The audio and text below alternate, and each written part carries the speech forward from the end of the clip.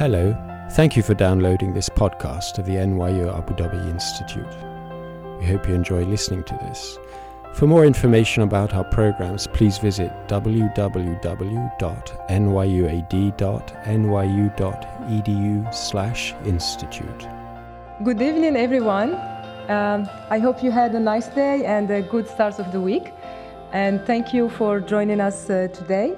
So my name is Marwa Shafi, and I'm a faculty with the Electrical Engineering program here at NYU Abu Dhabi.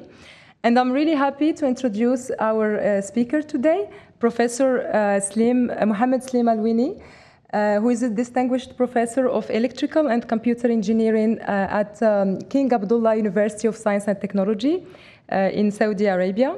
So before joining KAUST, he served as a faculty at the University of Minnesota and then at Texas A&M University in Qatar. He received his PhD from Caltech, and he's currently IEEE Fellow, Optica Fellow, and WWRF Fellow. So Professor Slim is a communication theorist. I will just say a few words about you. And his current research interest is in addressing the technical challenges behind the uneven distribution and access to information and communication technologies, especially in rural and remote areas. So his talk today will be on 6G. We are now in this amazing phase of speculating and brainstorming, both in academia and industry, about what 6G would be. So Professor Slim will give us his vision about the next generation of wireless communication. So thank you for accepting our invitation, and I hand you over to Professor Slim.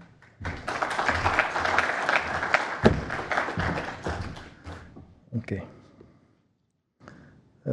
Thank you, Marwa, for this very nice introduction. And of course, I would like to thank you, New York Abu Dhabi Institute and the Dean of Engineering, for inviting me and for giving me this opportunity to share with you some of the work that we have been doing at KAUST, and also some of our perspective and vision for emerging and future wireless communication systems. So, as Marwa mentioned, we are in this very interesting phase where we are collectively, both in industry and academia, brainstorming and thinking about what 6G might be, would be, should be. And it's a 10-year cycle. You know, you probably have seen that. Every 10 years, we deploy a generation of wireless communication system, and now we are aggressively, deploying 5G. Probably UAE is ahead of many other countries. And as this deployment is happening, this kind of vision and perspective is going in the labs, and people are thinking about 6G. And of course, usually what you want to hit is pushing the envelope type of research. How can we go faster? How can we lower the latency? How can we increase the density of connect device per meter square? That's what a lot of researchers are focusing on, including some of the great momentum that's happening now in Abu Dhabi, between here and also in TII. That's often the focus. But what I would like to talk about today about some maybe things that sometimes are viewed as side type of research topics, but I would like to advocate that these issues are sometimes as important, and we should also spend quite a bit of resource and research time to try to investigate these issues. So one of the issues is that came out of 5G deployment and or one concern, if you will, is energy efficiency. 5G is great, is giving us super high speeds, but this is coming at the expense of this network being quite greedy from a power consumption perspective. And when we talk about being greedy, it's bad from two perspectives. It's bad from the fact that essentially, you have all the CO2 footprint, and we are, of course, at a time where we need to kind of think about climate change and about CO2 footprint, but also because, it makes the bill of mobile network operator high. So there is an effort, or let's say there is a desire also to make this network more energy efficient, which means they are supposed to continue delivering the same kind of performance, sometimes maybe even performance, but essentially, it has to be done in a more energy efficient fashion. That's not a topic I will be touching upon today, but being kind of a large audience type of talk today, I just want to kind of point out to this important issue. The second important issue, and this usually make it to the media, especially every time we deploy a new generation of communication system, is EMF radiation. Often there is this concern about, is 5G going to make us sick, or are we going to get cancer out of these radiations? And of course, this is an important topic, and although, again, it's not really the main focus of today's presentation, it's a topic that we need to kind of take seriously. And as we move to the next generation of wireless communication system, we want to make sure that essentially we are still going to make sure that these networks are operating in what I would call a safe regime. The third topic, which is actually more the focus of today's presentation, is the connectivity divide. We tend to forget, especially if we live in very well-connected environment, that about now 1/3 of world population, it used to be 1/2, we are now roughly at 1/3. 2 billion people are either not connected or underconnected. So by underconnected, we mean by that people who are still living on a 2G type of connection. And with 2G, you are not fully taking advantage of the benefits that come with the internet. The reasons are many. I will talk about some of them as we move forward. But that's an important issue because it's an issue that we need to address, in particular as part of this important, of course, development. As you know, a few years ago, many countries, the United Nations actually adopted these so-called Sustainability Development Goals. I'm sure many of you are familiar with these so-called SDGs, 17 of them, quite noble goals that are trying to make the world a better place, by improving the quality of education, quality of health, reducing inequalities, and so on and so forth.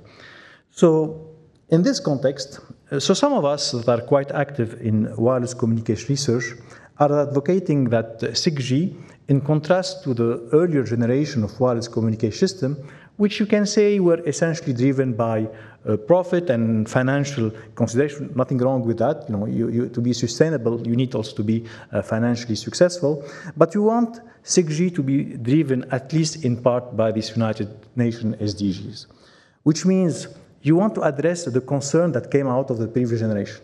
Number one, you want to be more energy efficient, deliver the same quality of service with much less power, with more renewable energy. That's one of the goals that you would like 6G to achieve. Goal number two, make sure that we are still operating in a safe regime from a health perspective and from an environmental impact perspective. Number three, we want to be more inclusive. We need to connect more of the unconnected. As I told you, this is a global problem, and in a way, COVID-19 showed that, digital divide or connectivity divide is the modern face of inequality between the have and have not in this digital context. Now, we want also to make sure that these networks are more secure and preserve our privacy, especially that on a daily basis, we are relying more and more on our smartphone. Imagine yourself now living without your smartphone. I'm sure most of you will not kind of see yourself, basically working or even like having daily type of a transaction without having access to your cell phone or your smartphone. And finally, again, because we rely so much on our phones and our daily life and on connectivity in general, we want to make sure that these networks are resilient, are robust, and are dependable. Before, essentially, you cannot afford to have, let's say, a power outage, a blackout. This is very well known that, it's a bit make the news if you have any kind of power outage in a city. But now I think we are going to be at a time where when we have a serious also network outage, a lot of operation and daily kind of routine can be stopped, which means we need really to gain in resilience. So I'll be focusing mostly on this how we can bridge the digital divide, what kind of technologies.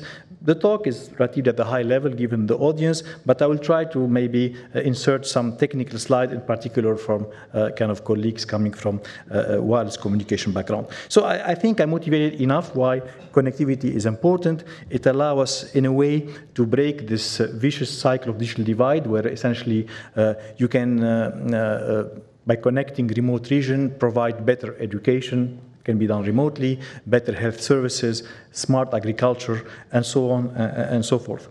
But there is another important aspect that we advocated for in this paper that was published a couple of years ago, is that actually it can help trigger a counter-urbanization process.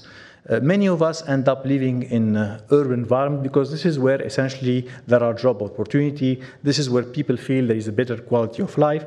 But actually, if you connect people from wherever they are, then obviously maybe, or let's say maybe, some people may choose to relocate to a suburban, rural area and work from this less congested, less polluted type of environment while having a good quality of life and access to good services. So what we are trying to say here, we can move from you can call it the narrow concept of a smart city to something broader that you can call smart hamlet, smart village, smart rural area, or smart living, where basic connectivity will seamlessly allow you to work for and access information and access all kind of other kind of service and entertainment remotely. One other important aspect that is actually under the same umbrella is this notion of resilience. If you invest in research, in connecting the unconnected, and directly you are helping developing technology that can be used on demand when connectivity is lost because, for instance, of a natural or a man-made disaster. And that's a theme on its own. It's called post-disaster communication. Like, unfortunately, what happened over the last few days, as you all know, this earthquake. Often, base stations are down, connectivity is down where you need it most, especially for the first responders. So disaster operation is an area where basically disaster emergency communication is an area that has some good connection with connecting the unconnected type of research. You are in a very high, let's say, hotspot type of environment, like a concert, a final of a soccer tournament, and you have very high capacity, you start being disconnected because the network is not dimensioned to deal with that capacity. So you need to provide maybe some extra capacity just for a temporary type of situation. It falls in a way under the same umbrella. You send a bunch of scientists or adventurers in the middle of nowhere and you want them to stream information continuous base. It falls also in the umbrella of connected and unconnected. Of course, military mission sometimes operate in an environment that are not well connected, and they need that type of research to a certain extent, although this is not really our focus. One final motivating slide. I have been talking mostly here about connecting unconnected, and meaning by that connecting people. But once you have that umbrella, once you have that infrastructure, automatically you can start connecting machines, sensors, actuators, and that allows you, in a way, to enable many other interesting kind of scientific type of, let's say, exploration or monitoring. Like, for example, if you think of a world where basically you have sensor everywhere, even in hard-to-reach areas, where you can collect information in real time and process information, you may essentially target or maybe achieve better modeling for climate change monitoring, for example. So what is one of the main challenges behind this connectivity divide? In technical terms, we call that the backhaul challenge. So what do we mean by that? That's illustrated by this diagram, where essentially we are here showing the quality of experience as function of the cost per user, and we are focusing on remote low population density areas. So we all know the quality and the speed that come with optical fibers. That's how we get internet in our homes if you are super high connected. But obviously optical fiber will not work. Why? For this type of scenario, because it does not make much business sense to dig, lay hundreds, if not thousands of kilometers of fibers in order to reach these typically sparsely populated, hard to reach and low-income environment. Just from a return on investment type of perspective, it does not make business sense, and that's why mobile network operator will never invest in these remote regions. Now, obviously, satellite is the way to go if you want to kind of achieve broadband, broad coverage, but classical geostationary satellites have been designed for more broadcasting operation, like TV, like you're just receiving. It's not for two-way, basically internet browsing type of activities.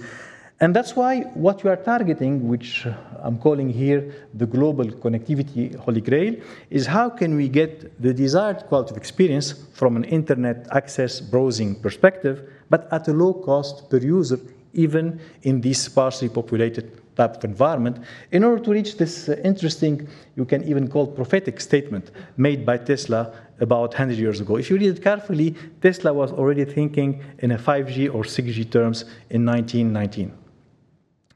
Now, the way you can do that is by designing your network in a completely opposite way. We have learned how to design them for urban, by urban I mean highly dense populated areas. When we go into urban environment, what we do, we go and we use what we call small cell. Because we reuse the spectrum and we have enough people that are subscribing, so we can basically increase capacity by aggressively reusing the spectrum. When you go into this rural area, you don't want to invest in more base stations. You want one single base station to cover a large, basically, area. And the way you do that is by gaining in altitude.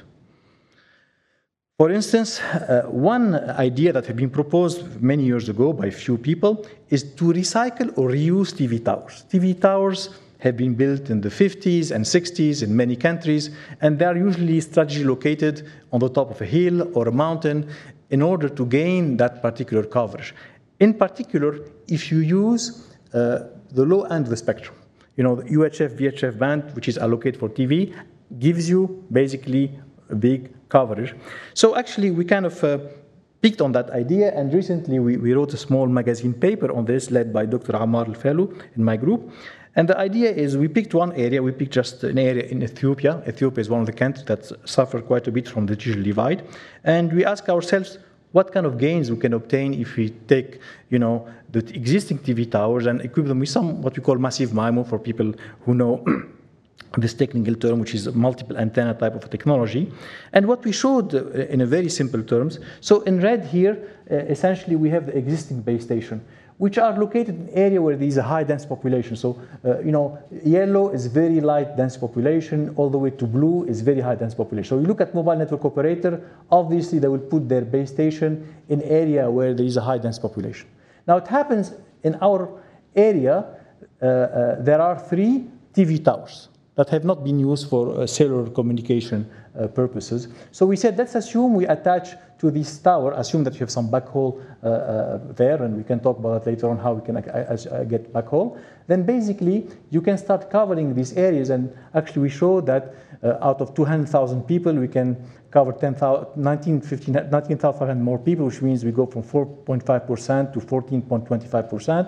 And actually, for the same, let's say, CapEx, which means if you choose to relocate base station, in particular in these areas, where you move them to area where there's a high dense population, you can gain further in the number of people you can connect. So this is very, I would say, low tech. There is not much here in terms of innovation, but with that, you can help mobile network operator reuse some of their capital equipment and connect more people in a relatively low cost fashion. But if you don't have access to these towers and you want to gain an altitude, here we get into more research topics. For instance, one area that has been kind of more pursued in the US is this concept of tethered balloon or tethered airships. So these are, you know, aerostat or airship that use the buoyancy principle. So they are filled with basically gas that is lighter than air, for example, helium, and with that they can stay aloft. They can operate at nearly 800 meters, you know, to 1 kilometer altitude. You can attach to them a base station. They are typically tethered, and the tether or the cable is there for 2 purposes. First, to provide power to the base station, and also to create the backhaul to the ground. So you can have a fiber optic access or maybe a satellite type of connection that will allow you to make sure that this access point is connected to the network. And with that, you can create, you know, a cell of few tens of kilometers. You want to gain further in coverage, you need to go higher. And higher means you can, for example, go to, these last days, many of you probably heard in the news about these balloons, right? So these balloons operate, but for different reasons. Here, these balloons are supposed to be there to basically provide connectivity. They are flying in the stratosphere at 20-kilometer altitude. With that, you can create a base station in the sky that can give you roughly a coverage with a radius of 100 kilometers. And the beauty of that is, and I'll tell you a little bit more as we progress in my presentation, you can use your standard phone. This is the main difference between what I'm talking about and what probably you have seen in the past. You don't need special phones. The phone that you're using on your day-to-day type of activities will be the phone that will allow you to connect to this HAP. So HAP stands for High Altitude Platform Station. Some people call them also high altitude pseudo-satellites. And that's what it is. It's a flying platform. It does not have to be used only for connectivity. Usually it comes with an altitude and with a budget. By budget, I mean a power, size, power size type of, and weight, obviously, type of budget. So they'll tell you have 20 kg with this amount of power, and basically that can operate at 20 kilometers. And with that, you can put an antenna, you can put a radar, you can put sensors. So it's a flying platform at a certain altitude, and with that, you can customize for your own needs. Now, the ultimate solution to gain in coverage is to use space. And by space, we need satellites. And by satellites, there are three, I would say, well-known families or category of satellite. The classical one, GEO satellite, that probably all heard about it, and these are the ones that are used for TV broadcasting. But if you want to reduce latency, which is often needed for internet browsing and low delay type of application, you know to go lower in altitude on orbit, and you start talking about middle Earth orbit or MEO satellite, all the way to LEO satellite. So LEO is anywhere between, space start at 160, but typically at 600 kilometers, all the way to, like 1,000, 2,000 kilometers. As an example, because everyone knows about it, usually you heard about, Starlink, the SpaceX type of project, but it's not the only one. People probably heard about only Starlink. There are many other competing projects. OneWeb, which is the UK version of Starlink. There is Kuiper, which is the mega constellation preparation by Amazon. It's a huge constellation. Chinese have their own also constellation. Lightspeed, which is a Canadian constellation. So, these are not research projects. These are ongoing projects, and within a few years, you will have all these satellites operating worldwide. So, the bottom line is, to create this seamless connectivity anywhere on Earth, you need to rely on what we call, in our jargon, integrated space, and by space we mean satellite, air, and by air we mean drones, balloons, glider, all these kind of technologies that are not in the space, at the stratosphere, all the way to maybe above 200-meter altitudes, above a tower, basically, and ground, which is the classical terrestrial network. And again, what I would like to emphasize, this should be transparent to the end user.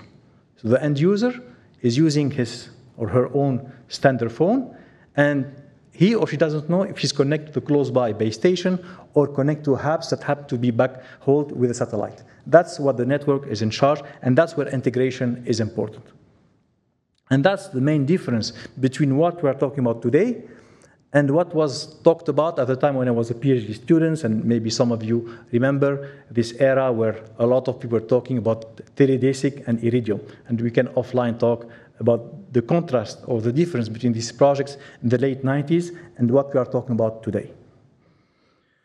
Now, one last comment, kind of highlighting also the importance of this aerial and space network, is in transportation environment, there is also this interest in going to what they call, or at least what I was told, near space type of transportation, which means flying taxis, flying cars. So if you want to connect these flying cars operating at 200 meters or maybe a little bit above that, either you're going to connect them from the ground, and you may create interference to cellular networks, or you will have to connect them from the sky. And actually, we did some analysis, and we showed that connecting from the sky can give you a better, let's say, coverage and reduce the handover, reduce the amount of interference on ground network, and actually that can have also this extra benefit. Now, I would like now to start connecting this to some of the research we are doing in my lab, and of course many other researchers are working on similar topics worldwide.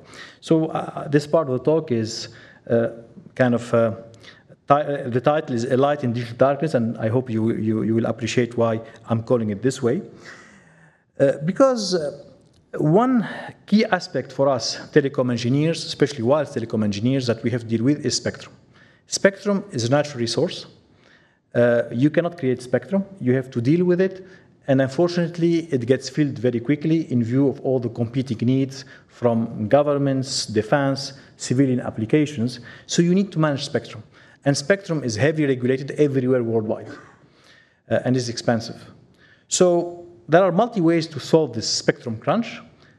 One way is to just migrate towards the higher part of the spectrum. So we are mainly operating now on the RF part of the spectrum. But of course, as you go up, at some point, you will hit the optical band. And when you hit the optical band, we can start talking about optical wireless communication. And that's why I'm talking about light, which is like basically the optics. With light, like fiber optic created a revolution a few decades ago by providing high-speed internet to our homes and our connected cities. We believe that free space optic down the road can create the same revolution for the wireless world. That's basically fiber over the air. So you take a laser, instead of using it to transmit over a fiber, you use the laser to transmit over the air. Benefits are clear. You cannot beat optical from a speed perspective, so that can give you easily, with a very low effort from a signal processing, communication, let's say, techniques perspective, your terabit per second, let's say, if that's kind of your target. But of course, it comes with challenges. Some of the challenges very much sensitive to weather condition. Fog in particular can be a killer for free space optics. And the very other important aspect is alignment. When you have a free space optic link, we are talking typically for point-to-point communication, which is great for backhauling. But as soon as you start having some vibrations, you get a misalignment and you lose essentially your connectivity. So you can go from 1 terabit to essentially nothing. And obviously, you don't want to deal with this kind of unreliable type of system. Whereas when you are dealing with RF systems, is usually more tolerant to misalignment, vibration, and this kind of type of basically disturbances.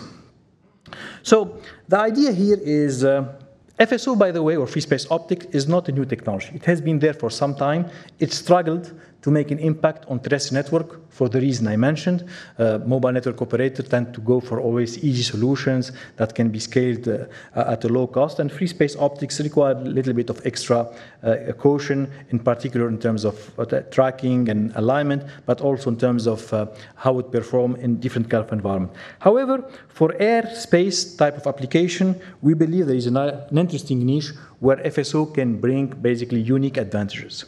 So one paradigm we are pursuing is this paradigm that is known as a hybrid, very high throughput satellite. I add here site diversity. So what do I mean by that? And this is in the context of connecting the unconnected. So remember, the idea, you want to go in altitude. You want to have this base station operating at high as possible, so that it allows you to give this visibility wherever you want to connect. So a very high throughput satellite can give you that. So this is a satellite. You can imagine that the satellite can operate at terabit per second capabilities. It has multi-beam. So this is beam hopping type of technology. So the beam is not fixed. It can move around. It can be programmed to move wherever capacity or traffic, we need to absorb some traffic, so you can move the beam wherever you want. So that's the advantage of this kind of beam hopping type of approach. You can use RF. Every beam can carry up to few gigabit per second, and again, it's dynamic. Obviously, the satellite is acting as relay, so you need to connect the satellite to the internet. So currently, we do have some high throughput satellite. Let's not call them very high throughput satellite. They're using Ka band. So Ka band is one particular part of the RF spectrum, but this particular band, is getting congested. It's expected by the early 2030s, that this band, some of it is going to be allocated to mobile communication, to the ground, and some of it can start being used for user link. This is what we call a user link in yellow, which means The user link now is using a different RF band, Ku band is getting saturated, so the Ka band is supposed to move to this user link. And with that, what is a solution that we are proposing to create this backhaul is to use free space optics. So use a laser link to collect satellite to the ground.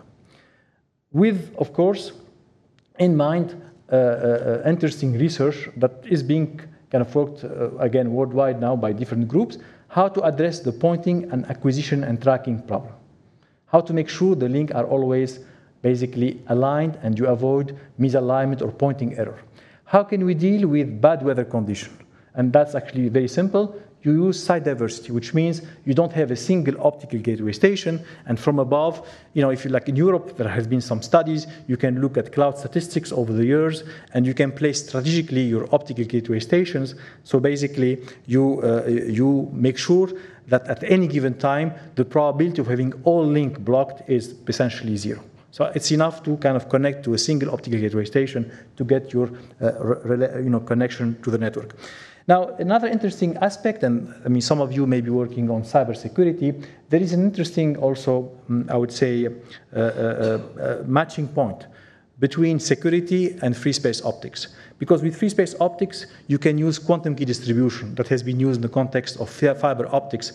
And with that, you can secure this link. And that's critical, to secure the backhaul, because if you are able to eavesdrop on the backhaul, essentially you can listen to everyone, because everyone has to go to the backhaul. So these are some of the aspects that make free space optics an attractive solution, and there are many companies now worldwide, including Research Center, working on FSO for space and for air type of applications. You can replicate that, the same concept, for very high throughput HAPS. So HAPS is what I told you about earlier, this flying platform in the stratosphere with kind of beam hopping strategy and with the backhaul that can be done in free space optics or using also RF. And with that, you can provide connectivity for maritime application or for rural areas. Actually, in KAUST, and this is a project led by CST. So CST used to be called CITC, for those of you who are familiar with the government agency Saudi Arabia. So CITC, which is now called CST, is the FCC of Saudi Arabia. So that's the regulator, spectrum regulator, but they have many, little bit more kind of part of their portfolio. They also run some demos and some prototype kind of experiments. So there was this experiment done in collaboration with Deutsche Telekom and with the Stratospheric platform. It's a paper going through the review process now. So we're involved just as part of the design of the experiment and recording some of the results and trying to kind of publicize them. So the idea here is to emulate a HAPS. There was this kind of airplane operating at 14-kilometer altitude. This experiment happened in the, I don't know if you know, the Red Sea Global Project. People know about NEOM, but that's another project. It's like not very far from KAUST. It's a few hours drive from north of KAUST. And the idea is to emulate a HAPS using this stratospheric airplane operating at 14 kilometers, not at 20 kilometers, and trying to see how, obviously, it's going to outperform a regular cellular network. So you see here, you have a kind of a terrestrial network, and you try to show that with the HAPS, as you move away from your terrestrial network, the terrestrial network in blue performance goes down in terms of data rate, in terms of spectral efficiency, but the HAPS, given that it's giving connectivity from the sky, it provides a constant good connectivity in terms of data rate and good spectral efficiency, even if you are very far from the terrestrial network. Actually, there was an experiment done during the same day where someone was on the boat. I mean, really, it was, I think, more than 12, I think around 17 kilometers, and that was allowed or enabled a maritime type of communication with a standard type of connectivity or cellular connectivity. And here, I'm just showing you kind of a result was recorded that day, showing that we were able to maintain a very good signal-to-noise ratio, which means a good data rate, even from the boat. So this is, I think, maybe less, I would say, advertised or less talked about type of technology. People talk more about satellite, but HAPS is interesting to me from one important perspective, is you don't need a relay on the way. A HAPS is an access point on its own. You use your standard phone to connect the HAPS. Every time we talk about satellite, you need the relay on the way. So when people talk about Starlink, what Starlink provides you is maybe very small, maybe pizza box type of antenna, but then you connect to that kind of access point that the antenna will provide you. With the hubs, you don't need that. Your phone will allow you to connect directly to the hubs, and the hubs will connect you to the rest of the network through some kind of backhauling operation. Now, one other topic, I hope I'm doing well on time. I think I'm still right. I have a lot of slides. I will not cover everything. I will stop wherever I have to stop. But I'm just giving you a perspective on different projects now and on how they connect to this connectivity divide. So, I have been emphasizing this kind of connectivity divide for rural areas, remote areas, and how we can reach them by expanding the coverage.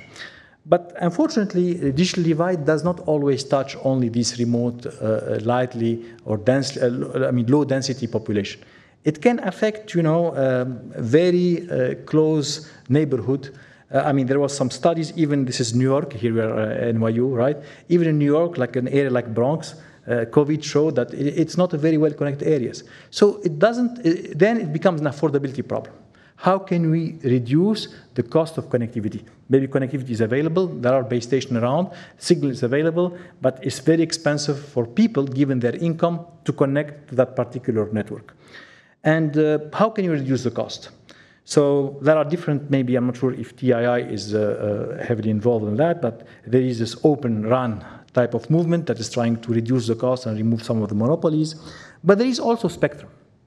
Spectrum, as I told you, is regulated and is expensive. It's used by many countries to make money, legitimately, because, it's a source of income. And at the end of the day, a mobile network operator will bid, will get the spectrum, and the end user will pay that cost. Now, the trick is, if you unlicense the spectrum, if a government chooses, for whatever reason, to choose some part of the spectrum and say that part of the spectrum is free, is unlicensed, with certain regulation, then you can enable some low-cost type of solution. So one potential, deployment relying on unlicensed spectrum is so-called integrated backhaul access. It comes in different forms, but what I would like to highlight here is an integrated access backhaul that can be done over unlicensed spectrum that can reduce the cost. So the idea is, this is not like a cellular type of technology. So you can have a backhaul. You can think of this as, and I will show you an example we did in KAUST. You can have, in the neighborhood here, a good, well-connected area. You have fiber optics, or you have a very good, access from a satellite link. But then you have a low-income neighborhood. So one way you can connect this low-income neighborhood is by creating a Wi-Fi mesh. Like, in a campus here, you create the mesh, and basically every single router is itself, source of information and relay for the next point. And that's why it's called integrated access and backhaul, which means every point is acting as an access point, but actually is helping with the backhaul or the fusion of information through this mesh. So actually, as an experiment or as a demo, in KAUST we did, it was like a few months ago, and it started a long time ago, but took us a lot of time to get all the approvals. Just as a way, there is no much research here, but as a kind of community project that we led with Meta, it used to be called Facebook when we started, to tell you how long it took to get this whole thing. So basically, this is like a map of our campus, which is part of our campus. We have a kind of here the border or the fence. And then in KAUST, we rely a lot, of course, on technicians, on drivers, on gardeners. Many of them live nearby in a worker camp, so it's managed by this company called MAC. And I happened to learn that essentially they have a very poor connectivity. And connectivity there actually is quite expensive. So the idea, I said, okay, why we can KAUST, we are very well connected. We have fiber optic pretty much everywhere. And obviously trying to put a fiber optic link here crossing this highway was expensive. So what we put is, we put a hybrid free space optic millimeter wave link to create like a few kilometer backhaul, 3 kilometer. And then, and that was funded by KAUST. And then Facebook funded this Wi-Fi deployment using one particular IAB or integrated access backhaul technology they came up with at some point called TeraGraph. It's a good one, there are a few others. So basically we combined these two technologies and we were able to backhaul this whole campus that kind of hosts about 3,000 workers, and all of it was over unlicensed band. So free space optics is unlicensed, Wi-Fi plus millimeter wave backhaul between the nodes here, we have many of them. were done over n-lysis band. We got all the approvals from the CST. It was a pilot project. With that, we were able, overnight, once it was activated, of course, took time to get all the approvals, 3,000 people for free. So until now, they're connecting to the Chaos network and over n-lysis bands. And now we're trying with CST to try to scale this up, to see how we can replicate this over multiple other worker camps in Saudi Arabia. Now maybe that's the only few slides where I will go a little bit more technical, although I will not go too much details, but just, to show you what kind of research we do. How much time? 10 minutes, okay. So, for example, let's take a free space optic link. So one of the major problems behind free space optics is once you transmit is, as I mentioned to you, completely different than transmission over a fiber optics. You are dealing with a free space type of transmission that is subject in particular to atmospheric turbulence. And atmospheric turbulence leads essentially to two effects. It leads the beam to spread, and by beam spreading, what you end up having is a blurry image at the receiver end, and it leads to beam wandering. And by beam wandering, that leads to some kind of, image dancing, or if you want, beam dancing at the receiver end, which means misalignment and pointing errors. So these are two effects that you need to deal with. From a receiver end, you have a detector that is supposed to be aligned with the beam, and what you end up having is this fluctuation of the signal because the beam is not perfectly aligned. So you end up having a signal that is not constant, like it is the case in fiber optics. You have always a path loss. You have to live with that. But on the top of the path loss, you have this random fluctuation that really degrade quite a bit the performance of your system. So the whole point of, at least from my perspective, there are people who try to improve the performance of this system. For instance, like for example in RF, and a lot of people doing RF engineering here, we do a diversity type of system. So you try to take advantage of multiple channels in order to capture the signal from a good channel. When you deal with turbulence, you can do that if you space your receiver well enough. But there is also an interesting technology borrowed from the imaging world, like telescopes, adaptive optics. Essentially, you can rely on an array of deformables mirrors to try to kind of, in a way, undo. It's like from a signaling system perspective, the channel is introducing a certain transfer function. At the receiver end, you create the inverse transfer function. So at the end, you get the original signal. This can be done in a post-compensation fashion at the receiver. If you have basically complexity, size, power constraint at the receiver end, you can do it at the transmitter, which means you let's say, deform upfront your beam so that when it goes to turbulence, assume that you have learned what the turbulence is about, you get a nearly pure beam. So our work, and I will not give you details, is about analyzing the performance of the system under certain channel condition.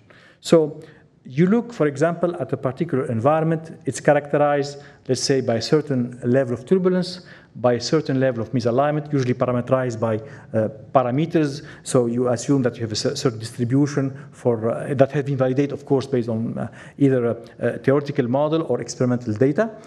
And your whole point when you do performance analysis type of work is to, first of all, use the model that are complicated enough to capture the phenomena that you're trying to analyze, turbulence, misalignment, and so on and so forth. But they have to be simple enough to be tractable.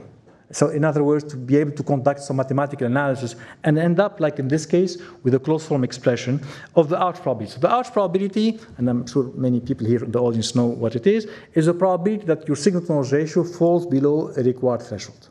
Given that your signal-to-noise ratio is a random process that is, perturbed by different type of phenomena, and you assume there are different distribution and that characterizes phenomena, and you want to basically get a closed form expression for this arch probability. So this is a recent paper where we're able to analyze exactly the performance under gamma-gamma type of turbulence. This is like one famous model that is used in the context of turbulence. And the pointing error, where we assume vibrations are Gaussian in both horizontal and vertical dimension with different strength. And why it's important, because, at least from a mathematical perspective, there are little changes that have to happen in your analysis when you assume imbalanced type of vibrations. In the case of balanced vibration, you can even get simplification. So The whole point is to give engineers that deploy the system these kind of formulas so that essentially they can test for different values and have a feel on how the system will perform if deployed. But of course, when you go to practice, you may face extra difficulties, but that can be basically a first starting point. We did also the same type of calculation for different kind of model. The results were a little bit more complex, but still we're able to achieve some analytical results in this paper. So, for example, with that, you can start kind of getting some intuition about how things perform, and actually you can match this kind of analytical intuition or the analytical conclusion with some of the experimental results. So, what we have shown here, for example, first of all, because we're able to capture the effect of that optics. So, by the way, this is just outage probability as function of altitude. And obviously, the higher you go, the higher the outage, because you have to go through, essentially more distance of the atmosphere, and that kind of come at the expense of more turbulence and worse performance. What we are showing here is that with adaptive optics, we see these kind of squares. You can always do better than without squares. The outage probability is lower for a fixed altitude. And one interesting thing we have shown, and that has been also demonstrated experimentally, is that essentially the downlink will do better than the uplink. And the reason is intuitive, due to the fact most of the atmospheric turbulence tend to basically be in the lower part of the altitude, in the lower altitude of the atmosphere. So essentially, when you have an uplink, by uplink I mean transmission from the ground to space. So as soon as you transmit, you get hit by strong atmospheric turbulence, so you start being subject to this beam wandering and beam spreading, and that's why cumulatively you have a bigger effect. On the other hand, if you do a downlink, which is from space to ground, initially you have atmosphere, turbulence is not that strong, so basically you start with a good, let's say, initial condition to a certain extent, and eventually when you hit the atmosphere down, then basically you start being subject to this spreading and wandering, and overall the end-to-end kind of result is that downlink perform better than uplink. And now another interesting result is that if you establish a horizontal link, meaning by that not ground to space or space to ground, but rather space to space, then obviously above a certain level, above 20 kilometers, the effect of atmosphere is not there anymore. And that's well known because atmospheric turbulence is there where there is atmosphere. When you move to stratosphere, you are above weather, you are above atmosphere. And that's why, including actually satellite, LEO satellites, many of these space-to-space communication eventually, in my view, will be done using free space optics, because you have high capacity link without having to suffer from the atmospheric turbulence that unfortunately is still there for terrestrial or ground to space, space to ground type of application. But as soon as you are above atmosphere, you start having very good performance. So maybe I will skip this. I will just tell you about maybe 5 minutes, 2 minutes. So okay, I will skip all this. I will just give you 2 last slides just to kind of connect this to something else we do at KAUST. So, which is also related to connect the unconnected. Another very important aspect, and this actually, if I was not in KAUST, probably I wouldn't have worked on this because it's a very, very small niche area, which is underwater and maritime communication. So, you may know that 71% of Earth is covered with water. And actually, and I was very surprised when I heard about that, is only 5% of this underwater world is discovered. So there is a lot to discover underwater. Maybe like we don't know very well space, we don't know very well the underwater world. So when you talk about underwater discovery, for a variety of applications, scientific data collection, underwater exploration, monitoring, like you have a pipeline and you want to make sure that the pipeline is up and running. Of course, there is always military use for these kind of things. But this world of underwater system engineering, part of it is about communication. And communication has been done classically always with low speed acoustical communication that give you the range, but they suffer for quite a bit from basically delay and, of course, very limited data rate. So one thing we started a few years ago, it's an interesting collaborative project involving faculty from computer science, from marine science, from electrical and computer engineering. And the idea was to use also free space optics. Different than the one we use for terrestrial application, because in terrestrial application, you operate in the 1550 or near infrared band. But when you go underwater, you need to rely on basically green or blue type of wavelength, because depending on the turbidity or the visibility underwater, with that you can achieve very high speeds, but essentially with a relatively small range. So we're among the first to get into this. I mean, now it was 5 years ago. Many people picked up on that. And we were able at some point to hold the world record. And this project, I was doing the theoretical part, but there was like my colleague who was leading from the experimental side, Professor Boon Oy. So in his lab, we achieved many interesting experiments. We were able to transmit a gigabit per second over a few meters all the way to 20 meters.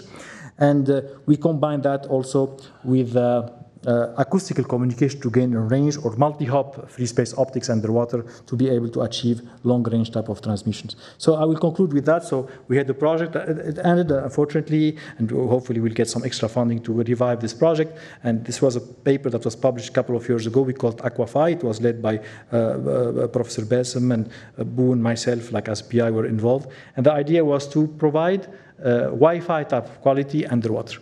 And the whole point is, again, to use your standard phone. We don't want to have specialized equipment. So the whole project was about, you have kind of your phone, you put it in a certain enclosure, and then you use a Wi-Fi access point, and then you have a backhaul through a laser link that connects to the boat. And we were able to do an interesting demo within a KAUST environment. So with that, I think I don't have time to cover all this. I would like, again, to thank you for this opportunity. What I would like to emphasize that we want 6G to not only push the envelope from a technology standpoint and go for higher speed, lower latency, a higher number of connect devices per, let's say, meter square. We want 6G also address some of the important sustainable development goals, and in particular, as I try to focus today on connecting the unconnected. And in that context, air and space network can be useful. And free space optics also is a technology that struggled quite a bit in the terrestrial world, but hopefully there is a niche for this technology and for the researchers that invest quite a bit of time and research and effort over the last few decades to make this technology more viable, to basically be rewarded and start using this technology for more of a mass scale. So with that, I would like to thank you, and I'll be happy to take some questions. You've been listening to a download from the NYU Abu Dhabi Institute. You'll find more information on our website, www.nyuad.nyu.edu/institute.